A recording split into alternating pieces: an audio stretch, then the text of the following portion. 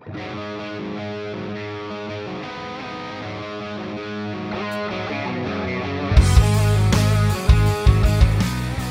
and welcome to Joel Johnson's Money Wisdom. John Stillman here alongside Joel Johnson. He's a certified financial planner and the CEO of Johnson Brunetti, the official wealth management partner of the Yukon Huskies. Joel, always a pleasure to get your money wisdom here on Money Wisdom. And a couple of thoughts to kick off today's program for you. Obviously, with the pandemic allowing tens of millions of people to work from home, a lot of them now plan to relocate just since they can work from anywhere. Why do they need to live in the expensive city or expensive state that they've been living in? So estimates are saying that like 10% of U.S. households are likely to move to more affordable cities or states that are more than 2 hours from their current location. So do you see any investing implications to all that migration? Well, I certainly see something going on in the housing market. My wife and I recently bought a house down in East Lyme. Now that the kids are gone, we can live down by the water and have a peaceful time down here. I don't know if that's good. Hopefully my kids aren't listening to this program. But you know, when we were looking for homes, and this goes back to last summer, things were selling before they even hit the multiple listing services. I mean, there were houses that were selling sight unseen immediately once they went up for sale. And guess who's buying them? New Yorkers. People have had it with the city. They've had it with high taxes. And those that can afford to work from home, or those that just want different quality of life, or for whatever reason, are buying homes like crazy on the coast of Connecticut. And so this is a trend that's become real, very, very real, for those of us up here in the Northeast. And I'm sure in a lot of places, I think we're going to see a tremendous amount of growth in the population across the Sunbelt states. We're already seeing a whole bunch of people from California moving to Texas. People are moving towards Arizona, Florida, Texas and Florida. There's no state income tax there.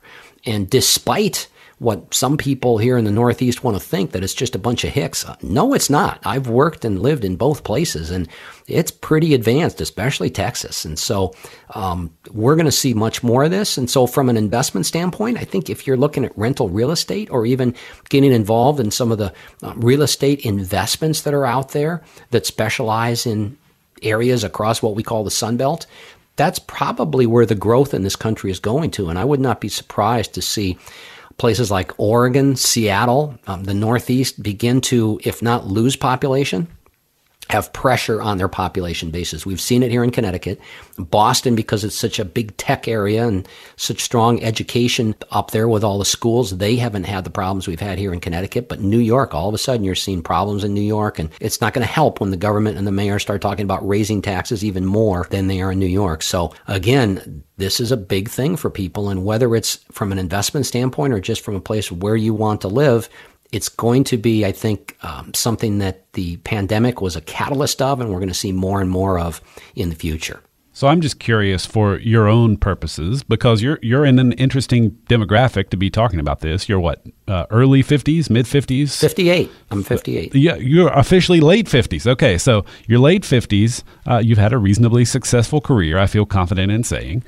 You've had your house in Tolland that you've lived in for how many years? Oh, my goodness. 16 years now. Okay, and then you just recently bought this house down on the shore. What's the long-term plan? I mean, are you going to have the house in Tolland forever? The boys are gone at this point. Yeah. So here's a little window into my life. I am very sentimental, and I'm even more sentimental than when the boys are gone. And I have a hard time imagining selling that house that the kids grew up in. However, and we're blessed. We don't have to sell it for financial reasons. And yeah, the taxes are high, and you don't get much money for your property taxes, and income taxes are high in Connecticut, and so on and so forth. But I just have a hard time imagining selling that house. We love the house we bought down here on the coast. It's smaller than the Tolland house, but it's really comfortable. I can see the ocean, and it's very relaxing. So I don't know what our long-term plans are. And again, we're blessed to be able to have some flexibility. But, what goes into those long-term plans? There's the emotional side of it and the financial side of it. If I didn't have any emotions, we weren't sentimental about this area, if Wendy's family wasn't up in this area, and my daughter-in-law's family wasn't up in this area, for financial reasons, we might move very, very quickly. But like most of our clients, the reason they stay up here in the Northeast, because it's not a great place if you're looking from a pure financial standpoint to live. is because of that family connection, that sentimental connection, the love of the Four Seasons and so on. So at this point, I don't see us moving anytime soon. I also love my company and working here, and we're based here in the Hartford area. But you never know. You never know, John. We'll keep an eye on it. Here's an interesting fact of the week for you, Joel. Elvis Presley's manager used to sell I Hate Elvis badges so he could make money from the people who weren't buying all the other Elvis merchandise. Pretty brilliant move. I think they call that hedging in your world. That is pretty funny. I did not know that. I do have an interesting story here, though. When I was in high school, I grew up out in Los Angeles.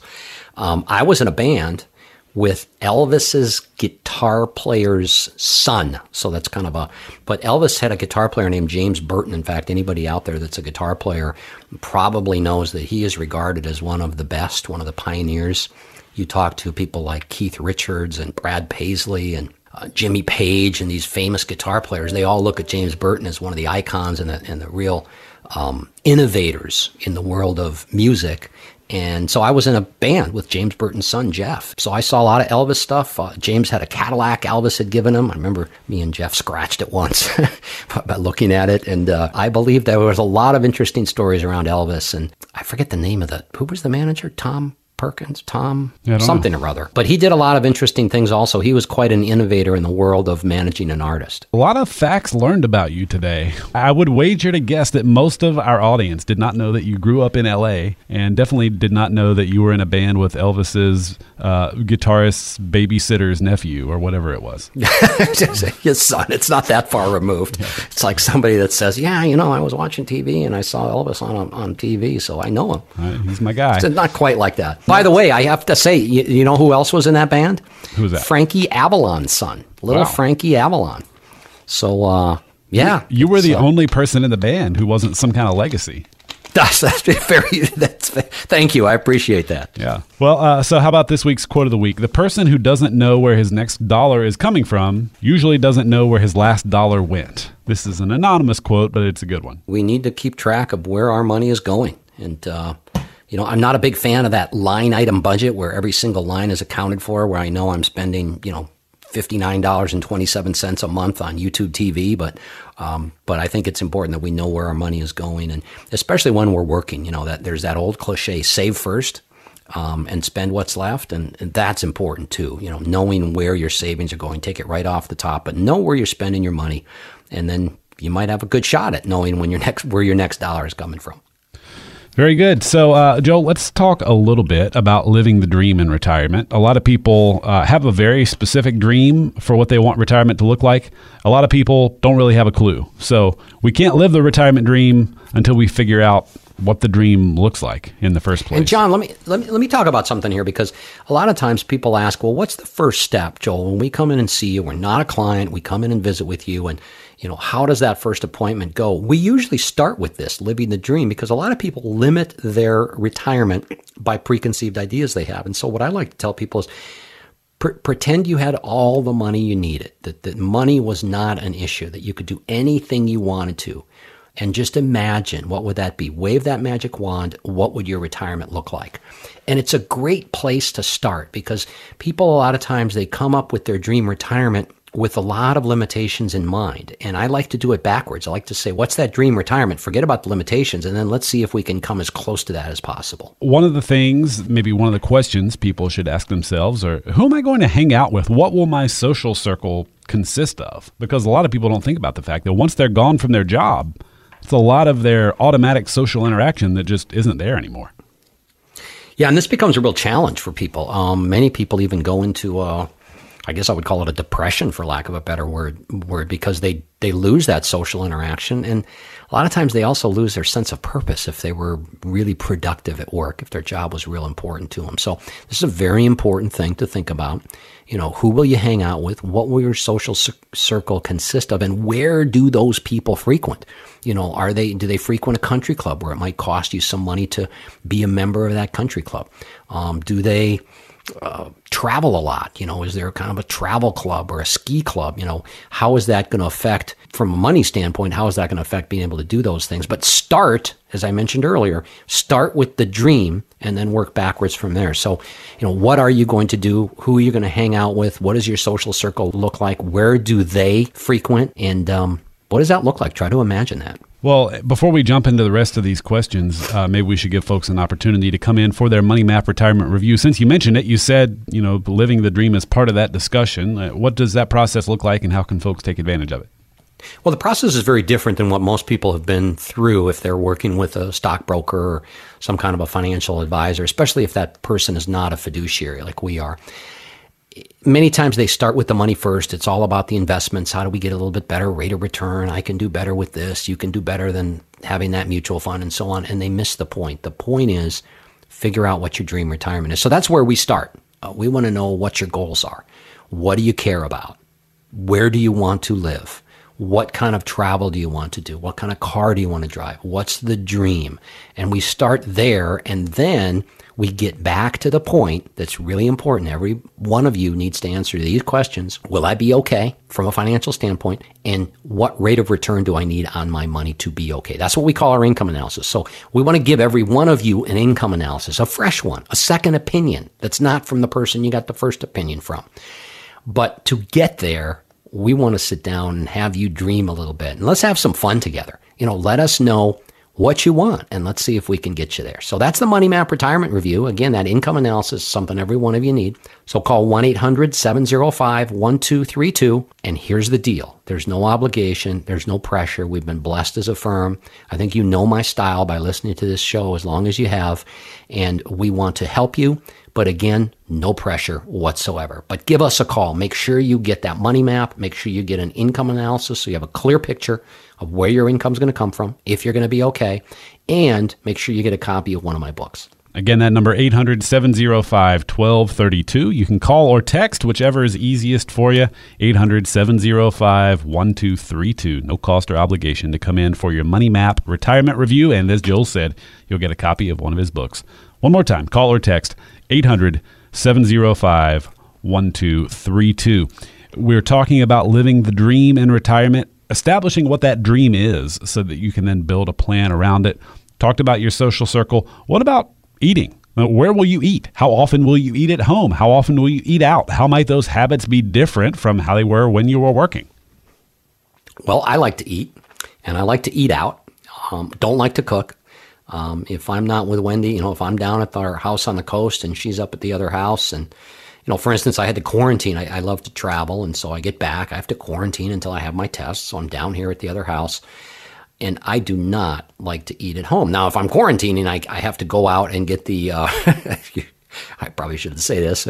Hopefully my trainer at the gym isn't listening to this, but, I get like the Marie Callender's chicken pot pies, things I don't have to cook, but I love to eat out. So where would I eat out? Well, there's all kinds of great places, but this is something you have to imagine in retirement, because this is something that's a lot of fun. And it ties back to that first one we talked about, which is who are you going to hang out with and where are your social circles? So it's really, really important that you think about where you're going to eat out. I love to eat out, and you folks probably do too. Another thing that's important is just thinking about sort of an average day. What does an average day consist of? What activities are you involved in? I think a lot of people say, well, I'm not going to work and that's all that counts. Well, you want to be doing something. Well, right. And this is really important. In fact, the gentleman we bought the house from down here, he worked on the house all the time, and it filled his time. So some people love to do carpentry work or fixer-upper work. Other people like to travel or ride bikes or what does that average day look like? I know for me, if I'm going to stay healthy, I need to get to the gym and work with my trainer 3 to 4 times every week.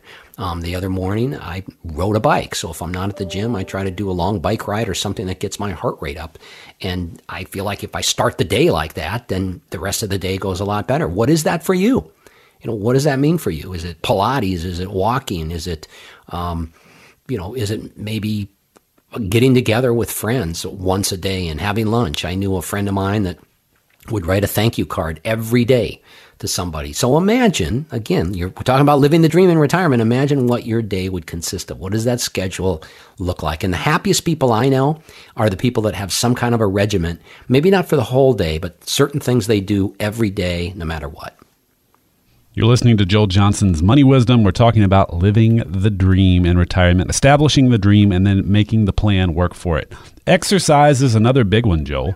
What will you do for exercise in retirement? Again, a lot of people don't take into account the amount of, just physical things that they do at work. Even if it's an office job, sometimes, you're up and down steps a lot. You're getting up, you're moving around, depending on what your job is. What if you're a nurse? Like, you're on your feet all day, you're constantly moving. So depending on your career, you might have a lot of physical activity that you're getting that you don't necessarily think of as exercise. So how are you going to replace that in retirement? Yeah, and this is a big one we see because exercise also, gets the endorphins going. It's better for mental health. You burn a lot of calories. Mentally, you burn a lot of calories. And so what are you going to do to replace that? And it's really important that you do something right away. It's not always fun to, get up at 5 or 5:30 in the morning and get to the gym or get with an exercise group and so on. But it's real important that you put that structure back in your life that you probably had when you were working. So what does that look like for you? What would you like to do? It doesn't always have to be something that's difficult or no fun. It can be something that's a lot of fun. Last thing to mention here is something that people do think about a lot as it relates to their retirement, and that's travel. How are you going to travel? How much? Where? All these things need to be part of the plan. Yeah, and going on a cruise might not be what it used to be here, if at all. And so where will you travel? Do you have that second home? Maybe up north on the lake or down south? What is your travel going to look like? Do you like driving? I love getting in the car and driving when I travel. There's been a few times.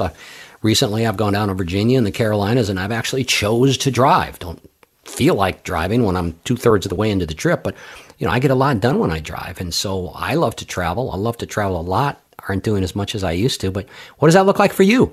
Where would you like to travel? Is it overseas? Friends of mine go to Europe twice a year. That's important to know. And that also is going to tie back to, do you have the money to do that? But instead of, again, getting hung up on, can I afford it? Just write down the dream, get the dream in your head, and then let us figure out a way to get you there. So be sure you have the dream established. Then you can build a plan around it. Again, if you'd like some help from the team at Johnson Brunetti, that number to call is 800-705-1232. Joel, let's open up the mailbag and see what kind of questions folks have for you this week. We'll start with Michael. This is presumably not your Marine son. This is a different Michael, who says, I'm anticipating a market crash any day now, so I have about half my IRA in cash. That means I have about $350,000. It's not really making any money, so I don't want to just leave it there for too long. How long should I wait before I reinvest it? Oh boy, where do I start here? Michael, you've made a mistake. And you've made a mistake by having that much money in cash. And now you've got a second problem, which is now you've got to time the market. And most of the time, for instance, look at the market in the last few years. If you've had $350,000 sitting in cash for more than a year, you've missed a big, big up move. And, it's going to nag you because now you're worried about, what if I invest the money in the market and the market goes down? So hindsight is always 20/20. I might be irritating you a little bit, Michael, when I'm saying this, but you should have stayed invested. If that money, again, is for 5-10 years out, and it's in an IRA, so it's probably meant to, last in retirement. You're not going to spend it all at once. Assuming obviously that your IRA isn't $3.5, $5-7 million, then $350,000 wouldn't be a lot. But since you're asking this question, I'm assuming that's a pretty good chunk of your IRA. I would suggest that you kind of do a reset in your mind and say, I'm going to dollar cost that, average that money in.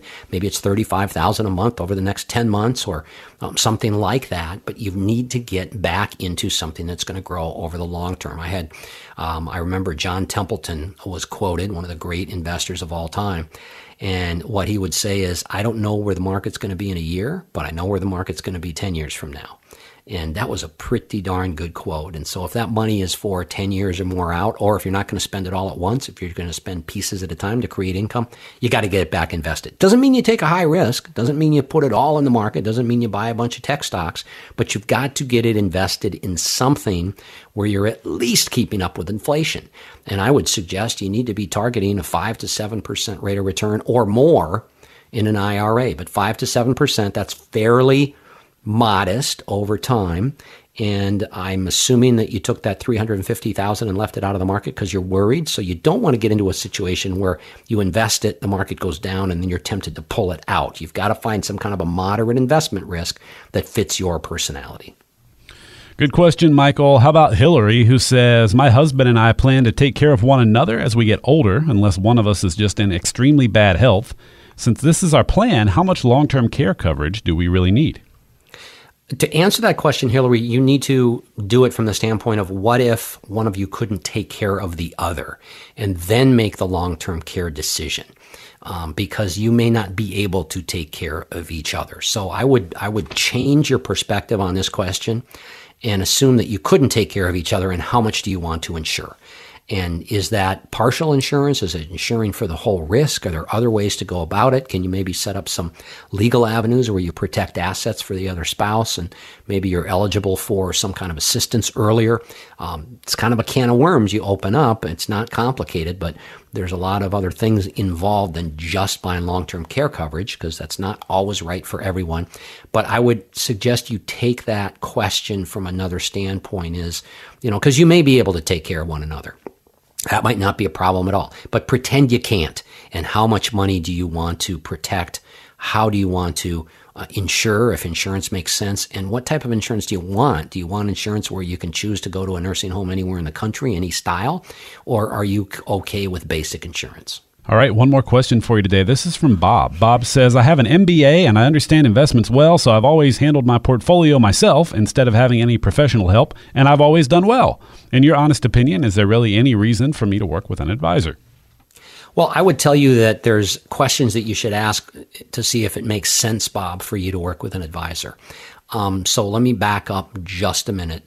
Most wealthy people have a financial advisor.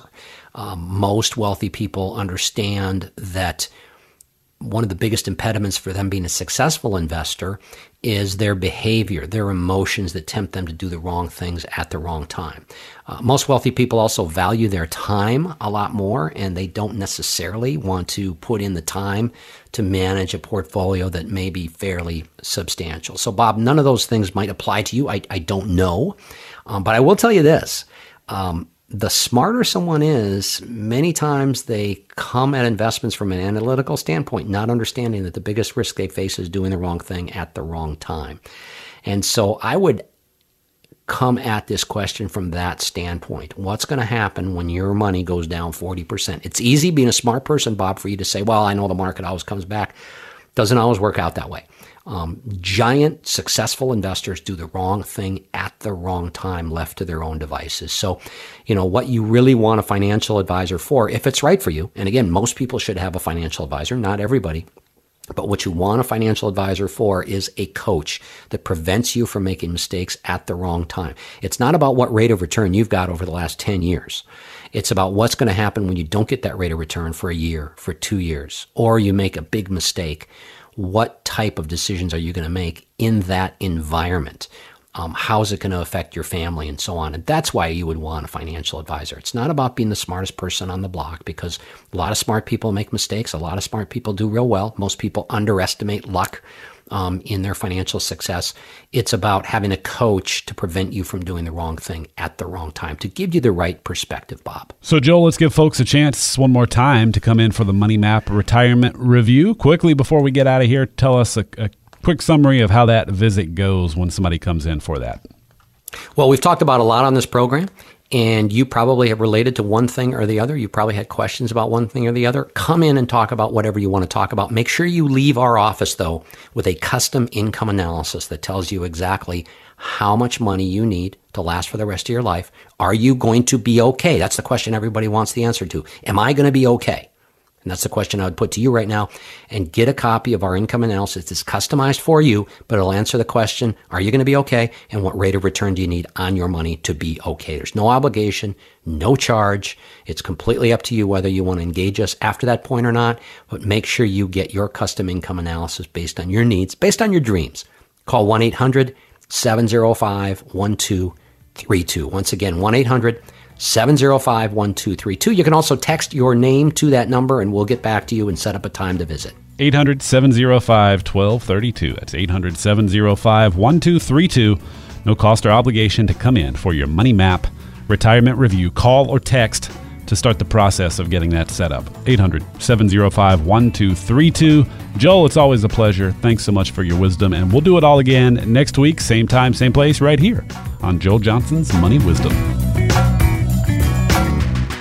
Money Wisdom is sponsored by Johnson Brunetti. Investment advisory services offered through JB Capital, LLC, a registered investment advisor. Insurance products offered through JN Financial, LLC. Johnson Brunetti is a paid sponsor of the Yukon Huskies athletic program. Better Money is sponsored by Johnson Brunetti.